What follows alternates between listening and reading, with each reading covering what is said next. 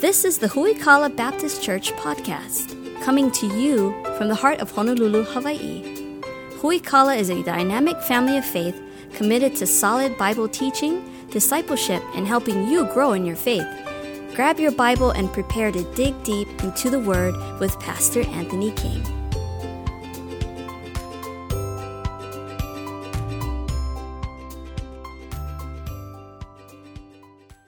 Grab your Bibles this morning, turn if you would to Romans chapter 8. We're going to continue our series entitled Affliction, where we've been talking about suffering and the sovereignty of God. Oftentimes people believe that if they follow Jesus, all of their problems will go away. Or if they follow Jesus or do things the right way, then troubles will never come into their life. But the Bible tells us that that couldn't be farther from the truth, that we will experience difficulty in life. We will experience trials and temptations and difficulties through life, and that's just part of what life is about. But when we walk through these situations with Jesus, everything takes on a different meaning. Everything has a different purpose. And we have the grace and strength that we need day by day to complete the work that God has called us to do. If you missed any of the messages so far, you can always get caught up on our website at huikala.org or subscribe to our podcast wherever you get podcasts from, or you can download our app to your phone or your tablet. Get caught up that way. This is message number 8 in our series as we're taking a look at suffering and the sovereignty of God. Romans chapter 8, starting in verse number 22 this morning. For we know that the whole creation groaneth and travaileth in pain together until now. We know that this life is hard, and all of creation together groans and suffers together. Verse 23, and not only they, but ourselves also, which have the first fruits of the Spirit, even we ourselves groan within ourselves, waiting for the adoption, to wit, the redemption of our body. Paul says, hey, this is just not the unsaved people, but we as Christians who have the Holy Spirit inside of us still go through difficult times. We still wake up in the morning and groan within ourselves that we have to continue in this life that we're in. And it says we're waiting for the redemption of our body, the day that we get to go to heaven and see Jesus. Verse 24, for we are saved by hope. But hope that is seen is not hope. For what a man seeth, why does he yet hope for? But if we hope for that which we see not, then we do with patience wait for it. Likewise, the Spirit also helpeth our infirmities. If you have the Holy Spirit inside of you, it helps with your difficult times that you go through. For we know not what we should pray for as we ought, but the Spirit itself maketh intercession for us with groanings which cannot be uttered. And he that searcheth the hearts knoweth what is the mind of the Spirit, because he maketh intercession for the saints according to the will of God. For we know that all things work together for good to them that love God, to them who are the called according to his purpose. For whom he did foreknow, he did also predestinate to be conformed to the image of his Son, that he might be the firstborn among many brethren. Moreover, whom he did predestinate, them he also called, and whom he called, he also justified. And whom he justified, them he also glorified. What shall we say to these things? If God be for us, who can be against us? And he that spared not his own Son, but delivered him up for us all, how shall he not with him also freely give us all things? Right in the middle of that passage is an often quoted verse. You might have even saw it as you came across it, that we have become probably, I would say, too familiar with. You say, can you be too familiar with the Bible? You can, to the point that we lose the meaning of what the Bible really says. Verse number 28 in this passage is often quoted when people go through difficult times, and it's often paraphrased or even chopped off altogether, sometimes even used out of context to say what it really doesn't say. All things work together for good. Well, I lost my job this week. Well, the Bible says all things work together for good, so there's another job around the corner waiting for you. Well, we got bad news from the doctor today. Well, all things work together for good, so good news is coming your way. My marriage is crumbling and falling apart. Well, the Bible says all things work together for good, so your marriage is going to be just fine. And we take this promise from God, we chop it, we remove the meat from it, and then we hang on to the part that we want to make the Bible say what we want it to say. And that's very, very, very incredibly dangerous when we take God's word and make it say what we want it to say.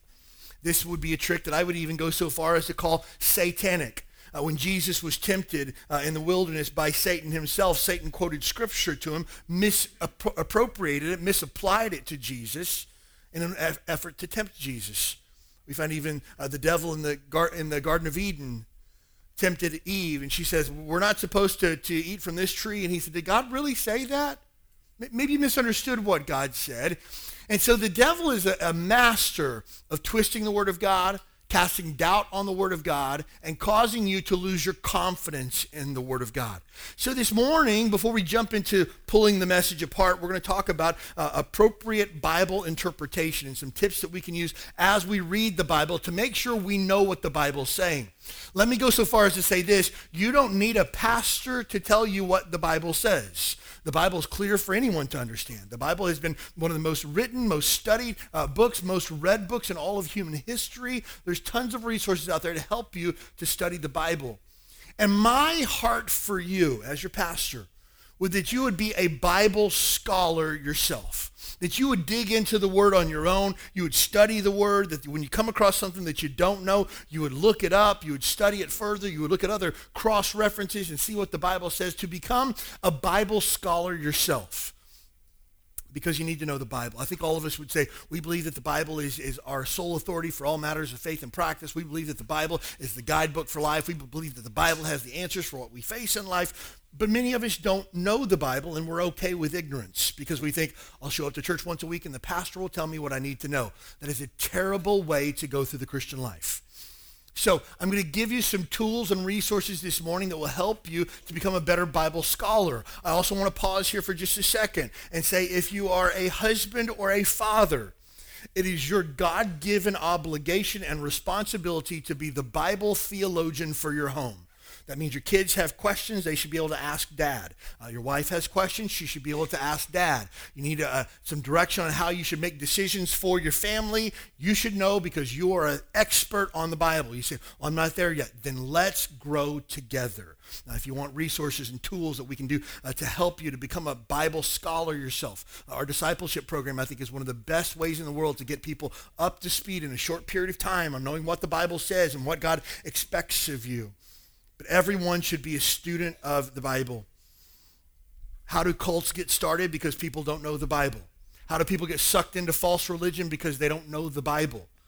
How do churches propagate ungodly practices? Because people don't know the Bible. And if you just took a look at what the Bible says, we would do away with much of the things that are plaguing Christianity today, and we would do away with much of the problems that we see from the unsaved people looking at the church as well. And so before we jump in this morning, I want to give you some tools I think will help you, some helpful principles for Bible hermeneutics. You say, what's hermeneutics? I'm glad you asked. It's just a fancy word for interpretation. The study of the interpretation of the Bible would be hermeneutics. And so here's some good ways to help us to interpret the Bible. How do we make sure that we don't get caught up in misapplying Romans 8:28? How do we make sure that we get the most out of it? First of all, when studying the Bible, context is key. Now, we're really just going to be talking about verses 28 and 29 this morning as we take a look at this text and we talk about what it means and what it doesn't mean. We're really just going to be taking a look at two verses. But if you notice, I read about 4 verses before it and about 4 verses after that because context is always really important. We need to ask ourselves the questions, what is the purpose of this writing? Who was Paul writing to in the book of Romans? Well, he was writing to the church at Rome. What was Paul's relationship with the church at Rome? Some people might not know that. Interesting fact, Paul had never been to the church at Rome yet. And so in the beginning of Romans chapter 1, he writes to them and says, hey, I'm really excited about coming to see you guys. I've heard a lot of good stuff about you. But before I come, I want to teach you some things that I think will be really helpful to you. And so Paul goes on and gives one of the greatest discourses in all of the Bible on the doctrine of who Jesus Christ is and what his death does for us. And so Romans 8:28 is in the middle of this massive doctrinal masterpiece that Paul has written. What's the purpose of it? We need to ask ourselves, to whom was it written? Why was Paul writing to the church at Rome?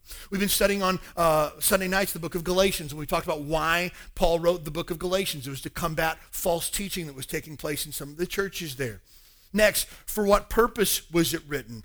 For what comes immediately before and immediately after this? Again, I need to know who this is written to, what the context of it is, why this was written in the first place, and what are the parts before it and after it that bring clarity to these verses. Next, before claiming promises from the Bible, we must ask, is this promise for me? Especially as you read the Old Testament, God had written some promises that were given to the children of Israel specifically. Those are not promises that you and I can claim outright by nature. However, there are often principles that we can gather from those promises. There's often teachings from those promises that God gives that we can glean, and we can apply those things to our life. So I've heard people foolishly say before, well, you don't really need to read the Old Testament. It's just history. All of the Bible is important. The Bible tells us that all Scripture is given by inspiration. That means breathed out by God's own breath, and is profitable to us. And so every bit of Scripture from cover to cover, Genesis to Revelation, is helpful for you. You just need to understand the context of it. So as we look at Scripture, we need to understand that context is key. Next, we always use Scripture to interpret Scripture. There are helpful commentaries, but commentaries are written by men who sometimes had flawed views of what the Bible is like. There are even some commentators who have good things to say about the Bible, but they would also say things like, we can't really trust the Bible is not inerrant, the Bible has flaws, the Bible is incomplete in areas, we don't really know what this is supposed to say, and they cast aspersion on the ability for us to be able to trust the Bible. So the best commentary on the Bible is the Bible. If you have a good Bible, a study Bible, you'll often find cross-references. Here's another place where we talk about this theme in Scripture. And I would highly recommend every single person own a study Bible. Now, study Bibles are a little bit thicker, a little bit larger than a typical Bible. You can't shove them necessarily in your front pant pocket or anything like that, but it's a helpful tool to have as you study the Bible. One of my favorite Bibles that we have in our bookstore rack here is the Life Application Study Bible. The first part of the chapter tells you when it was written, who it was written to, who the author was, with the purpose for the writing, gives you an outline of the passage. It even tells you what part of the world it was written in, gives you maps and things like that, some verses to look out for and things along those lines. But the thing I love about the Life Application Study Bible is it's basically split in half. And again, it's a commentary in the bottom half of it, so you have to read it with a little bit of discernment, I would encourage you. But it tells you on the top half, first of all, what the Bible says, and on the bottom, it tells you how you apply this to your life. And one of the best gifts that you could give to another person is a study Bible to help them to glean more from the Word of God. But Scripture with Scripture is the best way to do it, with cross-references and find out where are other places that the Bible talks about this theme as well. Next, read what the Bible says, not what you think it means. Again, we oftentimes read the Bible with our own biases and what we think it's trying to say, as opposed to just reading what the Bible says. Now, to test your ability to read into the Bible, I'm going to ask a very easy question. When Jesus was born, how many wise men came to visit him? Answer. Some people say 3, some people say 4, some people say we're not really sure. The Bible doesn't tell us. It tells us that there were 3 gifts given, gold, frankincense, and myrrh, and that wise men came to worship him, but we don't know how many came to worship him. It could have been one guy that brought a lot of gifts and got a lot of credit for that. It could have been 30 or 300 guys that came to worship him, and we only call it 3 because we read into the Bible what we have been taught or what we think or something along those lines. And we have to be careful that we just let the Bible itself speak. Again, when false religion rears its head, it will use portions of the Bible and parts of the Bible to be able to make its case, but it leaves out all the context. For example, if you've never read through the Catechism of the Catholic Church, it's a fascinating read. It's basically a full-size volume book of false doctrine. And as you read through it, there are many Bible verses to support the false doctrine.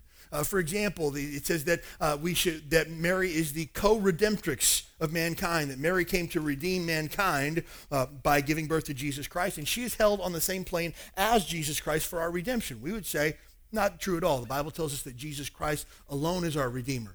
But he uses a Bible verse where the angel comes to Mary and says, Mary, thou art highly favored among men. And they use that part of the Bible to say that she is the Redeemer of mankind. And you look at that and you say, well, let's take a look at the rest of the context. What else does the angel say? It doesn't say that Mary will redeem us, but that she'll give birth to the Messiah who will redeem us. And so again, if we just look at a portion of Scripture without studying the context and the deeper meaning behind that, we can get sucked into false religion, or we can allow someone to tell us something about the Bible that's not true. That's why it's really important that we become, again, experts at biblical, here's another good Bible study word for you, exegesis. The word exegesis is the critical explanation of interpretation of text, especially of Scripture. This word exegesis literally means drawing meaning out of.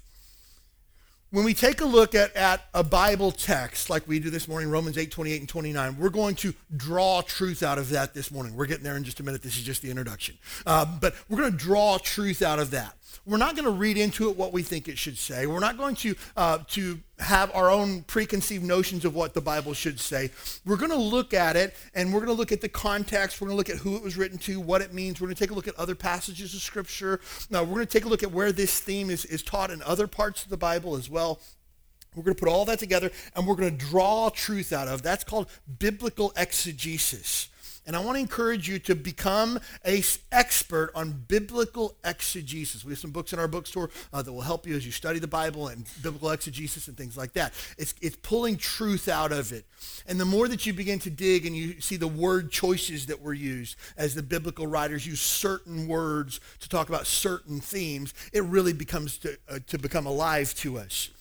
What we don't want to do, and what often people are, even pastors are guilty of doing, is what we call eisegesis. Eisegesis is the process of interpreting the text in such a way as to introduce one's own presuppositions, agendas, or biases. This is where we read into something that's not really there because we want it to make it say what we want it to say. And when we have an eisegesis mentality, looking at the Bible, we're reading everything into it the way that we want it to be seen. For example, and I've heard all these examples before, Noah and the ark. What is the truth of that particular story of Noah and the ark? You have the judgment of mankind that was coming. You had a way of salvation that God had made. You had a man who believed God even when he could not see it. And you had this salvation that was brought by God and God alone. That's the major truths of the story of Noah. And we pull those out of the text by looking at it, again, looking at other parts of Scripture as well. Now, I have heard an eisegesis view of Noah and the ark as well. Let me tell you this, it was very troubling to hear. That the ark is actually a picture of the church. And the church provides a place to come in difficult times and difficult weather and storms of life. And at the helm of the ark is the pastor, and the pastor is a picture of Noah. And all those who come into the ark will be saved, meaning the church. And again, there's no salvation found in the church at all. And the animals, get this, are actually a representation of our children. Who will want to, I can agree with my children are animals, okay? I'm good with that part. But the rest of it, you look at that and you go, that's not what it means at all. That whole thing breaks down the second that you start to look at what does the Bible say. That's a classic example of someone reading into the Bible something that's not even there. And it might make for a good story, and it might be a good challenge, but it's not a biblical interpretation of the Bible, and we need to shun eisegesis. Now, there is a type of exegesis that some people feels like maybe be a little bit on the border of that. It's referred to, if you're taking notes this morning, I recommend that you look this up. It's called typology. It's where we look at pictures of Jesus Christ in other parts of the Bible. And typology is an incredible way to study the Bible. Again, if you just want to go home and do a Google search and type in Old Testament types of Christ, it's going to be pictures of Jesus that we find in the Old Testament. How about this? Here's a typology example for you here. The ark was a picture, the flood was a picture of God's coming judgment upon mankind for their sin. And the ark was provided as a place of salvation, a place where people could be saved from the coming judgment. Therefore, the ark is a type of Jesus Christ. All those who came into the ark were saved from the coming judgment and damnation and condemnation that were coming upon the earth. And all those that were outside of the ark were condemned to God's wrath and destruction. That is a biblical type of Christ. And so much rich imagery that we find in the Bible. And when we find out that stories in the Old Testament aren't just stories, they're actually pictures of Jesus. Because let me help you with this. The Bible is the story of Jesus. Cover to cover. All of it, every bit of it. The story of the hero of the Bible is always Jesus. And so when we read, again, an exegetical view of the Bible, Jesus is always the hero. Jesus is always the Savior. Jesus is always the deliverer every single time. Another example, David and Goliath. Again, we have a young man who stands up against an unbeatable foe, stands up in great faith and in the name of God, sent by God to destroy this giant who stood in the way and to deliver his people into victory. That's the exegetical view of the story of David and Goliath. A lot of truths we can pull out of that. I've heard so much bad preaching on David and Goliath in my life. It's just terrible.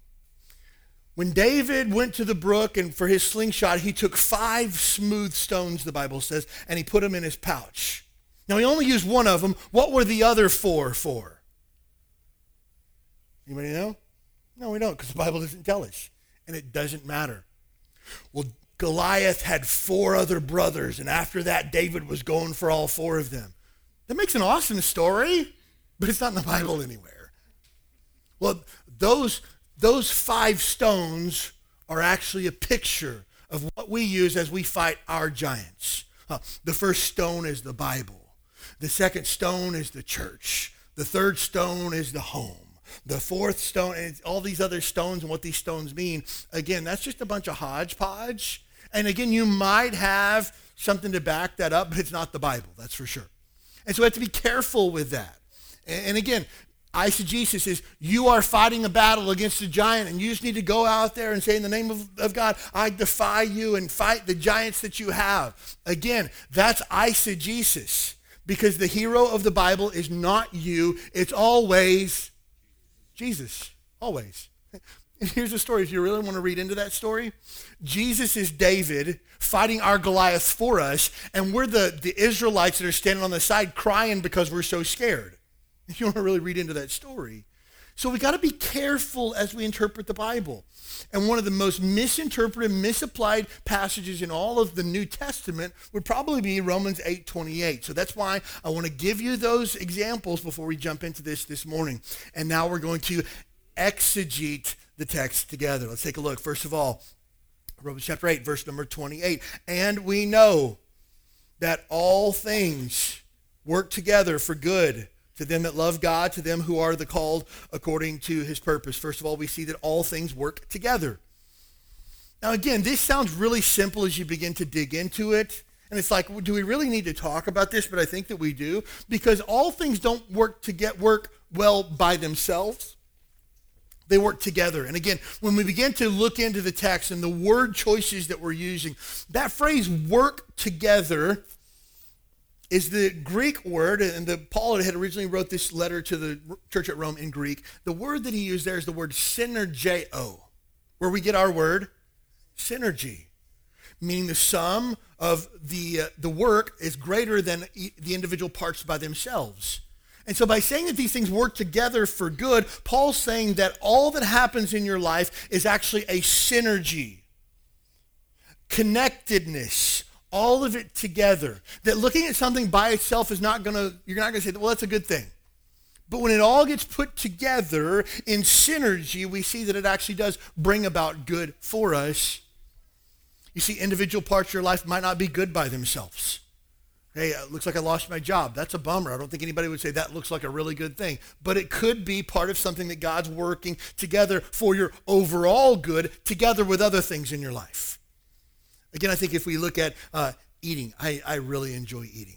You don't get the size that I am by having kale salads and veggie delights and things like that. You just don't. I eat a lot. And so when I think of things that I like to eat, I like cookies, I like cake and stuff like that. But those things individually, the ingredients aren't good by themselves. Nobody wants to sit down and eat 3 cups of flour. Can you imagine how disgusting that would be?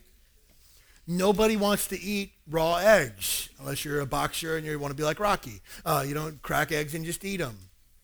Most people, my wife's probably the exception, wouldn't sit down and eat butter by itself. My wife would probably do that. But by itself, you're like, not good. But when you put all those things together and you put a copious amount of everybody's favorite sugar that we could sit down and eat by the spoonful, right? It brings about something good. Individually by itself, not so great, but all together, working together, it brings about something that is very good. You see, some things by themselves may not be good, but they work together for good. And so what's taking place in your life right now might not feel good, but it's part of the overall good for you. And I think anybody that looks at this text would realize that's what it's saying. All things are working together, not individually. But it goes on to say that all things work together for good. And unfortunately, this is where many people stop in their understanding of this particular Bible verse. All things work together for good, so this is all just going to work out in your favor. So the title of today's message is, does everything really always work together for good? The answer to that is no, it doesn't. We know that all things work together for good. Yes. For who, though? It's important to understand that this promise that is given, and it is a promise from God that all things will work together for good, it's a conditional promise, meaning there are certain qualifications and prerequisites that you must meet before this promise will be good in your life. It's a conditional promise.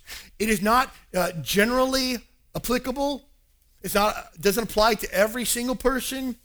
It is conditional, and you need to make sure that you meet the conditions first of all. Again, Romans 8:28, we're just going to take a look at the verse, and we know that all things work together for good. To who? To them that love God. So the first condition here is that you need to love God. I think you'd say, well, of course I love God. I'm in church on a Sunday morning. You know, I could have been anywhere this morning. I could have went surfing this morning. I could have slept in this morning. I could be playing golf this morning. But I'm in church, so that means I love God automatically, right? Not necessarily. Love is not an emotion. It's not a feeling.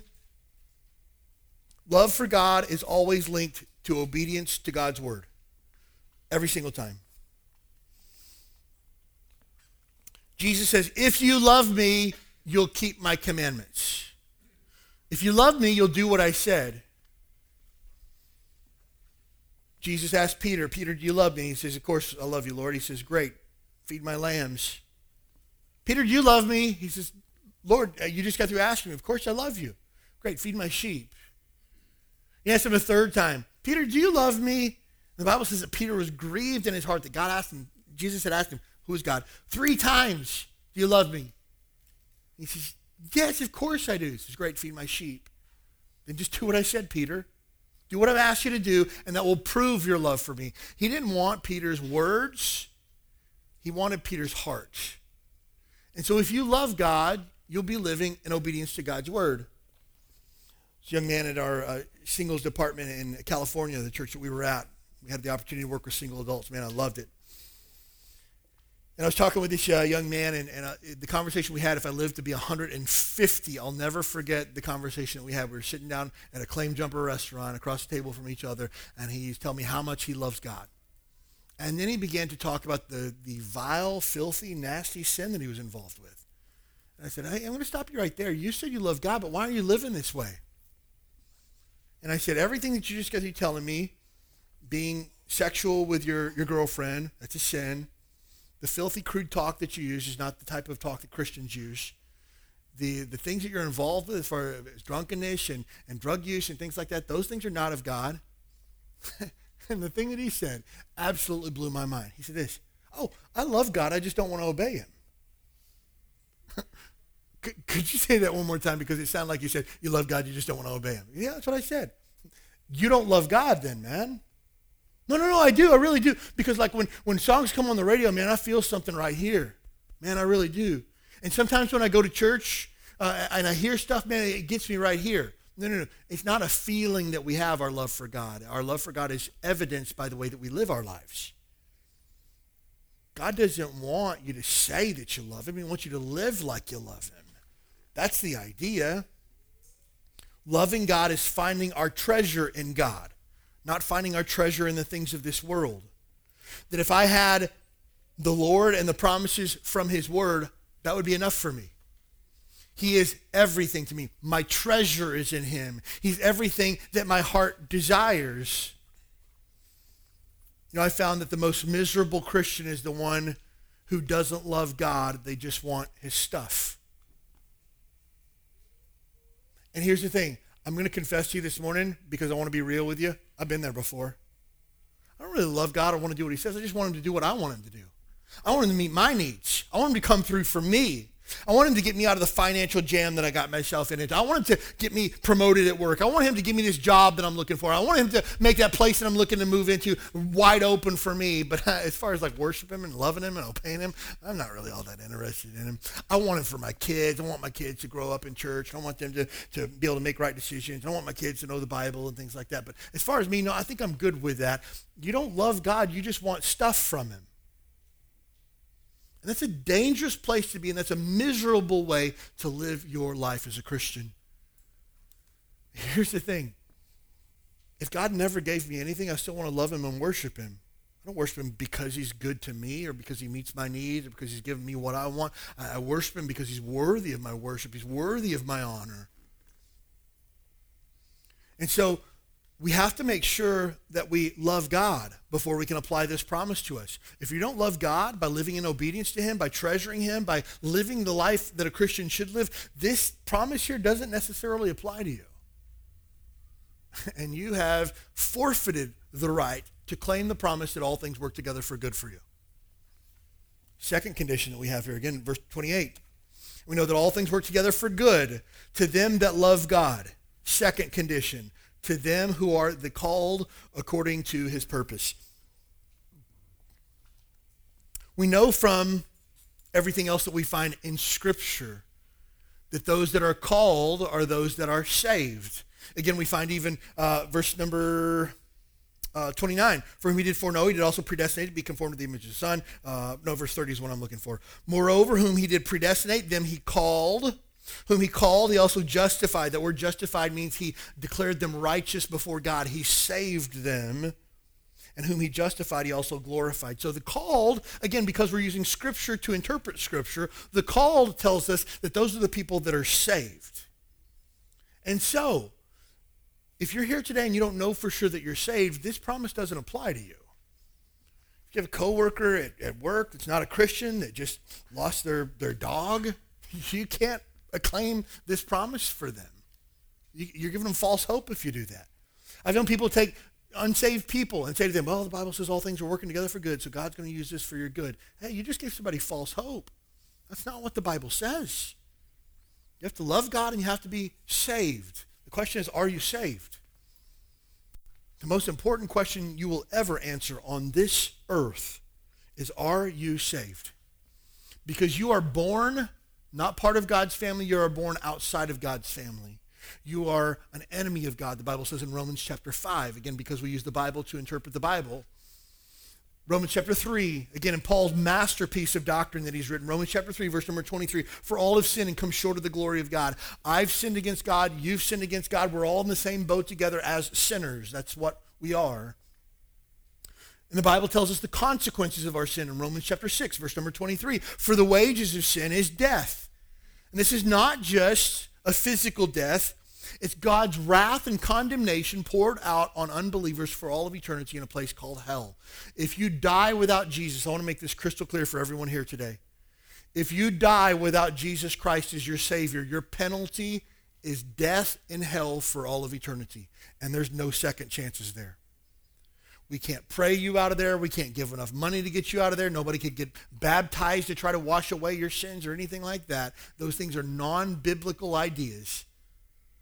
If you die without Jesus, there is no hope for you at all. I want to be clear on that.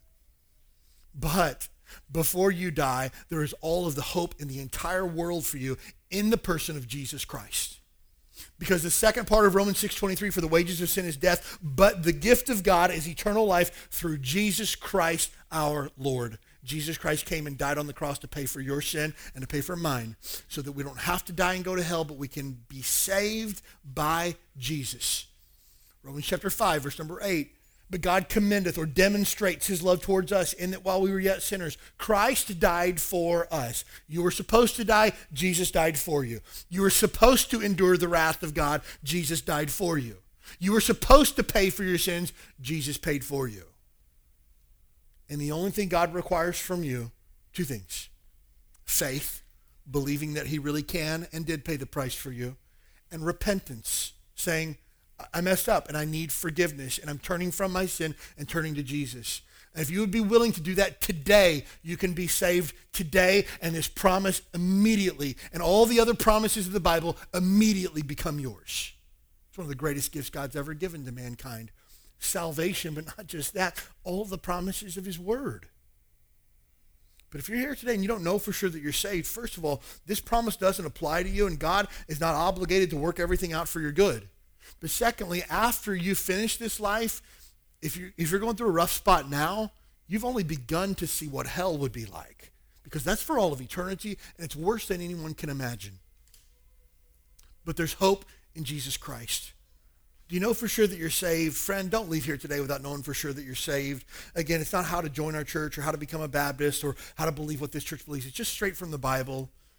Again, we are a Bible-believing, Bible-teaching church, just telling people what the Bible says. So, if you love God, you're living in obedience to his word, you're following after him, he is your treasure, he is your delight, you are saved, you are the called according to his purpose, then this promise is yours. All things in your life will work together for good. Guaranteed promise applied to your account. Take it and use it. But herein comes another problem.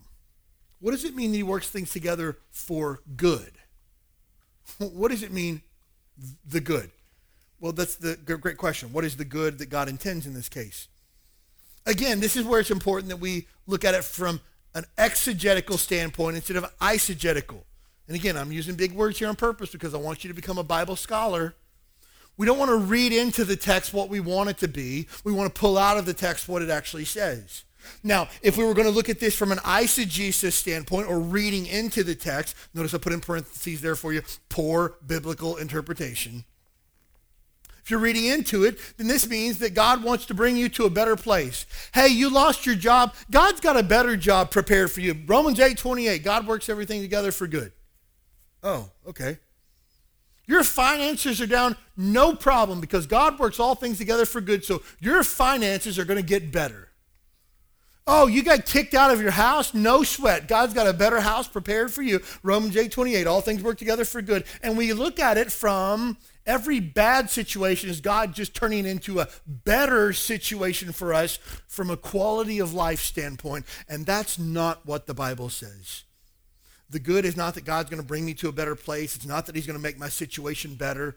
It's not, this is hard to say, but I'm going to say it. It's not that God's going to end your suffering. Your suffering might continue until the day you see Jesus. I know people that are in deep physical pain, and there will never be an end to their suffering until the day that they get to see Jesus. So this verse does not mean that all of your suffering goes away. This verse does not mean that God's going to bring you out of a valley and into a mountaintop. Oh, just hang in there. God works everything together for good. So sooner or later, you're going to be standing on that mountaintop again. You might not. And that's hard to tell people if they don't understand what the Bible says. Now, I'm telling you, you look at this, you go, well, that's a bummer because this kind of lets all the air out of my balloon as far as what I thought Romans 8:28 said. Oh, no. I'm going to show you what is available for you that's so much better than these things. It also doesn't mean that God's going to give you the end result that you want. Oh, man, I didn't get that job I was looking for. Oh, man, God's going to give you a better job or one that you love better. Maybe he won't. Maybe you'll go 6 months without a job. Maybe when you get kicked out of your apartment, you're going to be living on somebody's couch for a while. Maybe things aren't going to look up for you. Maybe you're going to take a pay cut instead of getting a pay increase. Does that mean that God didn't work everything together for good for you? No, it just means we need to understand the Bible. So, if we actually exegete the text and allow Scripture to speak for Scripture, again, proper biblical interpretation. What's the good that God wants to bring? First of all, God wants to bring us to the end of ourselves. You look at that and you go, well, that doesn't sound very good. God wants you to know that he is all that you have, and he is at the same time all that you need. Everything. Let's take a look at verse number 26 in our passage. Again, context is key. We just need to read the verses around it and see what they said. Likewise, the Spirit. This is the Holy Spirit. Again, pause for a second. The Holy Spirit's only available to those that are Christians, only available to those that are saved. So again, if someone is not a Christian and they're not saved and they do not believe in Jesus Christ as their Savior, this does not apply to them. Verse 26, likewise, the Spirit also helpeth our infirmities, our shortcomings, our failures, our hurts, our trials. For we know not what we should pray as we ought. You ever sat down and prayed and you don't even know what to say? You're just like,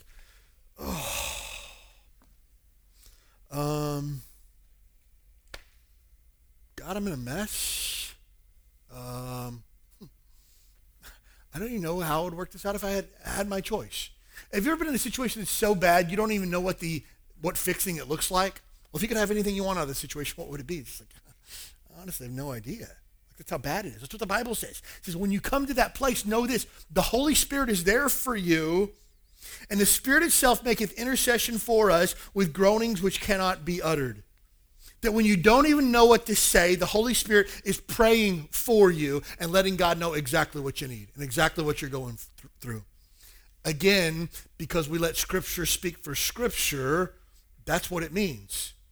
Now again, if someone wants to read into the text, they would say, well, the Spirit prays for me in words that I don't know.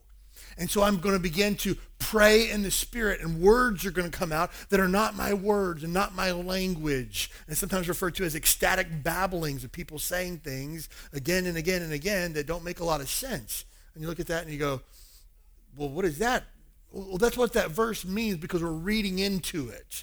That's talking about speaking in tongues. I don't think so, because when we look at Scripture with Scripture, that's not how tongues work. So again, we're just going to let Scripture speak for Scripture. And when you come to the end of yourself, God says, great. Now I can begin to do my work, and I'm going to show you how strong I am. That's what God wants to do for you. And let me just pause for just a second and say, when you're going through trials and difficulties, the Psalms is a great place to just park for a while and read through.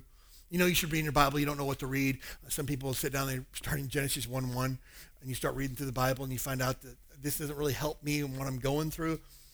That part is there for a reason, but when you're going through trials, the Psalms is water to your soul. David in Psalm 42 said this, as the hart panteth, or the deer panteth for the water brooks, so panteth my soul after thee, O God. My soul thirsteth for God, for the living God. When shall I come and appear before God? My tears have been my meat day and night, and while they continually say unto me, where is thy God? When I remember these things, I pour out my soul in me. For had I gone with the multitude, I went with them in the house of God with a voice of praise, with a multitude who kept the holy day. Why art thou cast down, O soul? Why art thou disquieted in me? Hope thou in God, for I shall yet praise him for the help of his countenance. He says, man, my soul is just melted inside of me. I cry all the time, and I don't know why. He says, but my soul said to me, hope in God, trust in God, because he's faithful. And so David here, who is a king over all of Israel, one of the most respected men and most revered rulers in all of human history, came to a point where he realized, I've got nowhere to turn but God. All of my wealth, all these people around me, all the power that I have, I've got nothing to turn to except for God. Next, the good that God brings from your suffering is to help us to trust in God's plans and God's purposes. Well, God works all things together for good to them that love him and to them who are the called according to his purpose. So God has a purpose, God has a plan through this, and I'm just going to trust him. I don't understand why this is happening to me. I wouldn't wish my situation on my worst enemy, but I know that God's in charge. And I take rest in that. I take hope in that. I believe that God is good. I believe that he's working the situation out for a better in my life, for good for me. Because we often paraphrase Romans 8:28, for we know that all things work together for good, ... We miss out on really what that good looks like. Take a look at verse number 29 in our text this morning. For whom he did foreknow, that means before God ever created this world, he knew you. And he also had a plan for those that would be saved, predestinate, to be conformed to the image of his Son. You know what God wants to do through your trial? He wants to make you like Jesus. That's his plan. To mold you to shape you, to conform you. The word conform means to press into the mold of Jesus. God's just trying to make you be like Jesus. Well, what did Jesus do? Jesus walked in the Spirit. Jesus loved. Jesus submitted to God.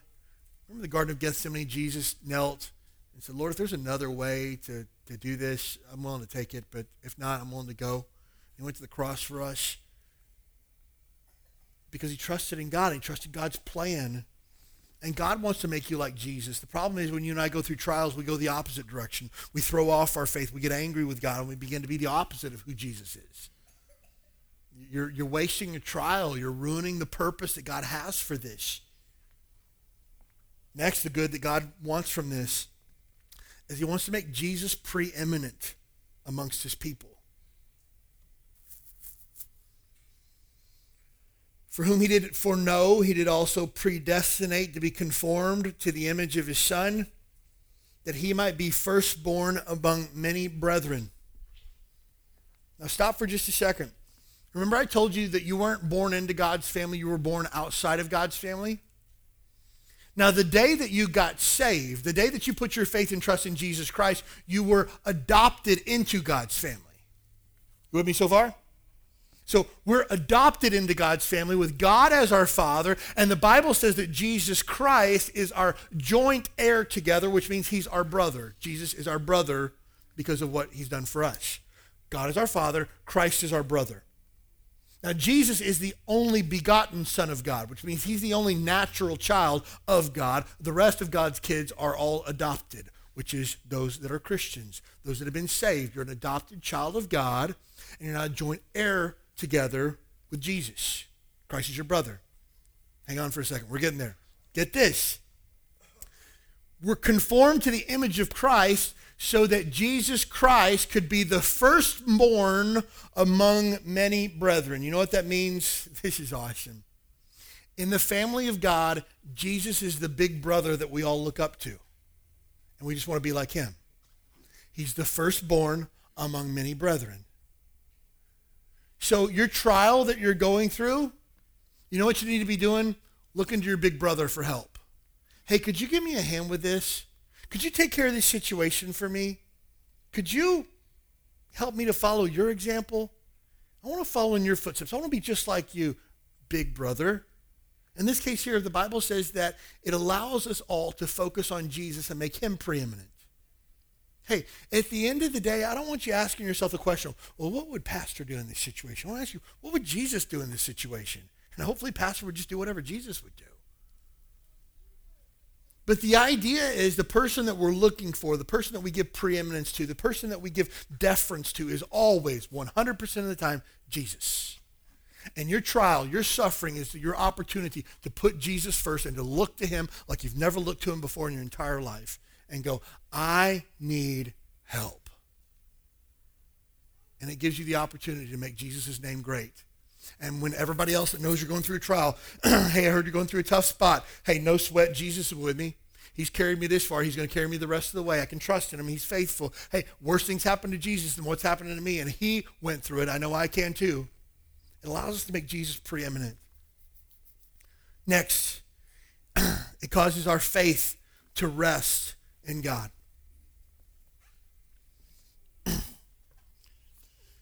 There's a song we sing sometimes. My faith has found a resting place, not in device nor creed. I trust the ever-living one. His wounds for me doth plead. I need no further argument. I need no other plea. 'Tis enough to know that Jesus died and that he died for me. What an amazing, amazing truth that our faith is rested in the hope that we find in Jesus Christ. Take a look at verse number 31. What shall we say then to these things? If God be for us, who can be against us? Hey, if God's on our side, nothing can stop what God wants to do. Now, careful with your interpretation of verse 31. Well, I want that job, and if God's for me, who can be against me? Careful.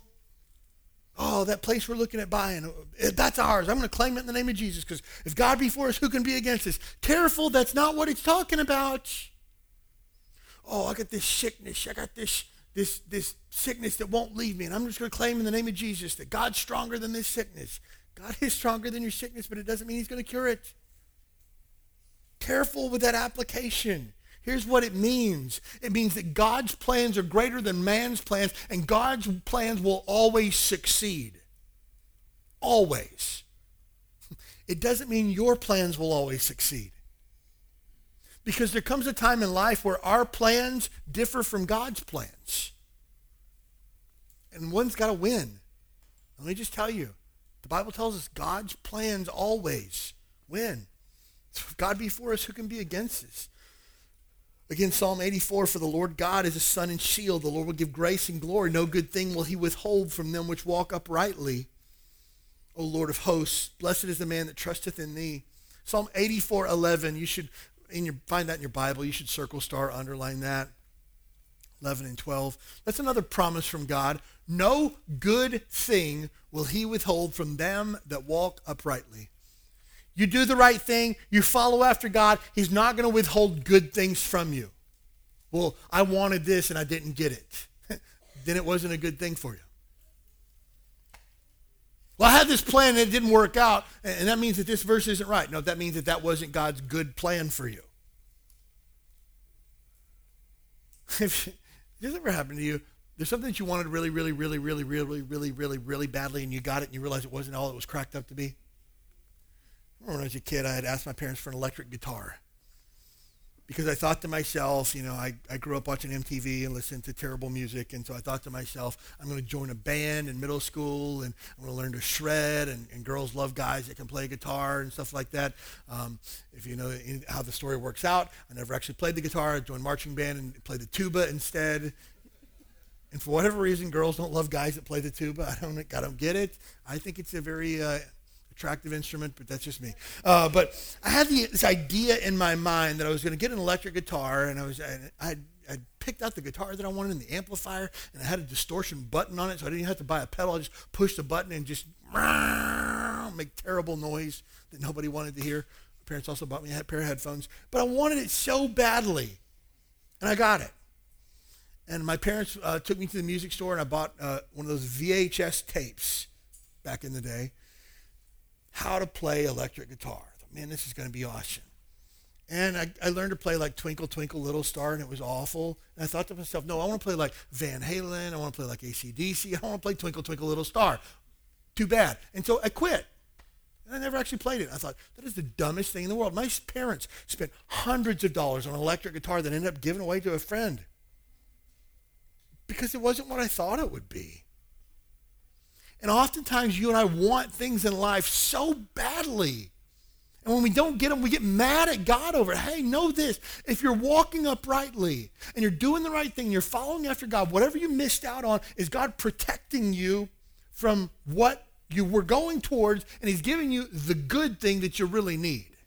And I know it's hard to wrap your mind around, but it's Bible truth. And again, notice Psalm 84:11, no good thing will he withhold, condition, from them that walk uprightly. Again, conditional promise. You're going to live according to what the Bible says, and God's going to work things out in your favor. Final thing. The good that God brings from your trial and your suffering is to show God's love through his provision. Verse number 32 is a beautiful, beautiful verse. And he that spared not his own son, God, your father, who adopted you, not because you're good or because he thought it would be nice to have another kid that didn't listen to him. God adopted you despite your sinful condition. And because of his unconditional love for you, God adopted you into his family. And you know what it cost him? It cost him his own only begotten son to save you. And he that spared, verse 32, he that spared not his own son, but delivered him up for us all, how shall he not with him, Jesus, also freely give us, what are those last two words there in that verse? All things. Hey, wait a minute. I've seen that phrase, all things, before. Oh, yeah. All things work together for good to them that love God and who are the called according to his purpose. And in the end, God's going to give you exactly what you need because he's given you his own son. How shall he not also give you all things. What's he going to withhold from you? What? A raise at work? He's going to withhold that from you? He's already given you his son. What's $100 a month to God? Oh, God's going to withhold something good from you? He's already given you his son. It's the greatest gift he could give. Of course he's going to give you everything that you need that works in accordance with his good plan for you. The problem is when we get messed up, we get our wires crossed, is this. We think that God's good plans always have to match our average to crummy plans. And when the two don't match, we get mad at God about it. No. Know that God's sovereign. He's faithful. He knows what's going on. Trust him. So your trial that you're going through, the good that you're going to get out of that is so much better than a nicer place to live or an extra raise at work or something like that. No. God wants to do something in you and through you. God wants to bring you to an end of yourself. He wants you to trust in his plans and promises. He wants to make you like Jesus. He wants to be preeminent in your heart and amongst all of his people. He wants to cause your faith to rest in God. He wants to show you how much he loves you by providing for you the things that you really need. And that, my friend, is the good that's coming out of your trial. That is what the Bible says. Notice it doesn't say he's going to give you a raise, he's going to give you a better job, he's going to give you better neighbors, or he's going to improve your quality of living, he's going to shorten your commute, he's going to give you a nicer car. None of those things. Because all of those things don't last. God's going to give you spiritual fruit. He's going to give you peace inside. He's going to give you joy to be able to live in difficult circumstances despite your circumstances, because that's the good that he wants to bring from you. So the next time you see somebody going through a trial, be careful just spouting scripture without thinking about what it says. I always encourage people, hey, if you're going through a trial, here's the best thing in the world you can do. Follow after God like you've never followed after him before.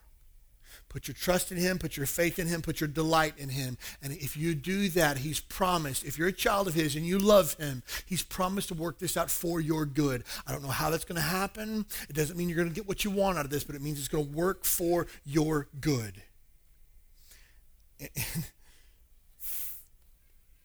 Sometimes the good that God wants to do in us can't be accomplished but through suffering.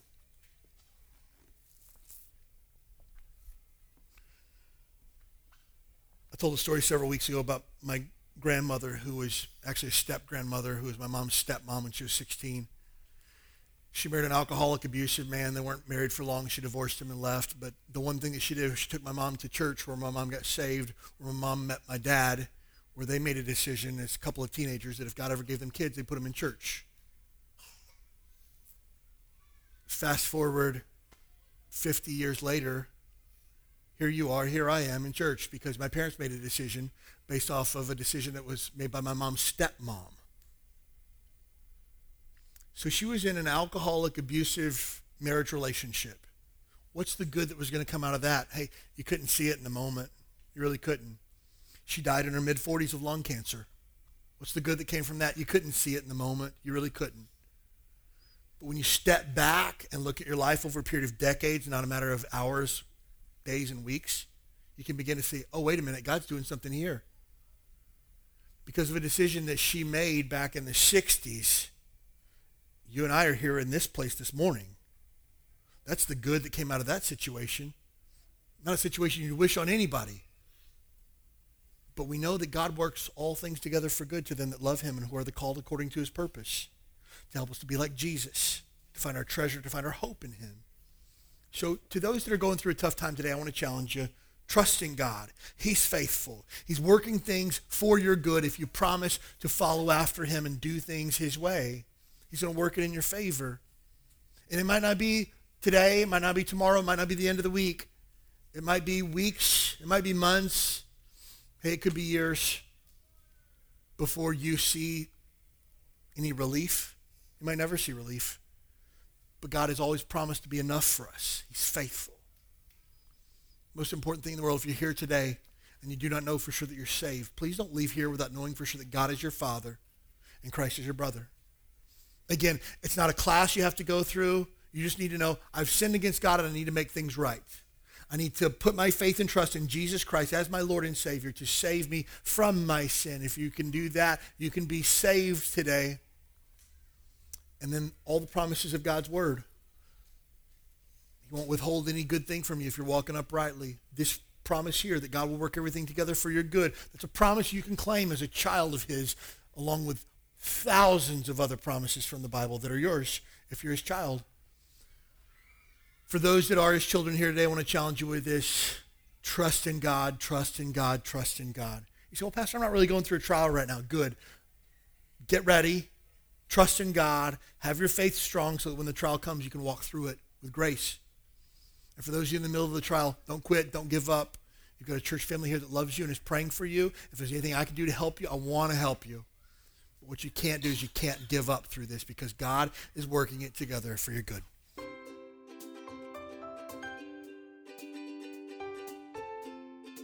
Thanks for joining us for the Huikala Baptist Church podcast. We'd love to have you as our guest this Sunday morning at 10 a.m. You'll find exciting classes for your keiki, a welcoming church family, and a message from the Bible that's sure to encourage your heart. Join us this Sunday. You belong here.